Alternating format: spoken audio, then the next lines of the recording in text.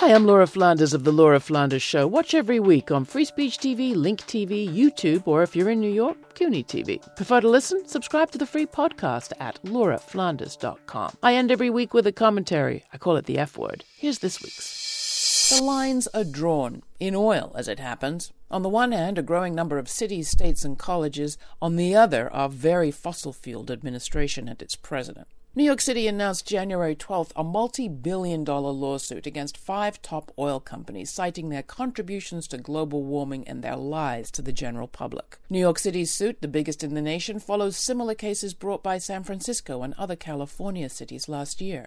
New York's also divesting its massive pension funds from investments in fossil fuel companies, amounting to $189 billion in 190 companies over the next 5 years.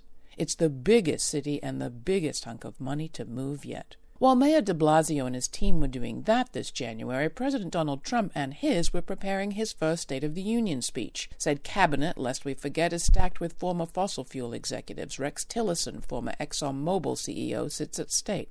Surprise, surprise, just hours before the State of the Union, ExxonMobil announced it'll be investing $50 billion in so-called American jobs and gave credit to the GOP's tax cut, as if corporate giants don't regularly get away with paying almost nothing in taxes as it is, thanks to their tax dodges and CEO payments. Still, thanks to the convenient timing and no one looking too much at the details, the president claimed credit for Exxon's job promise during his aforementioned speech. "This is our new American moment," said Trump, and on that one thing we may agree.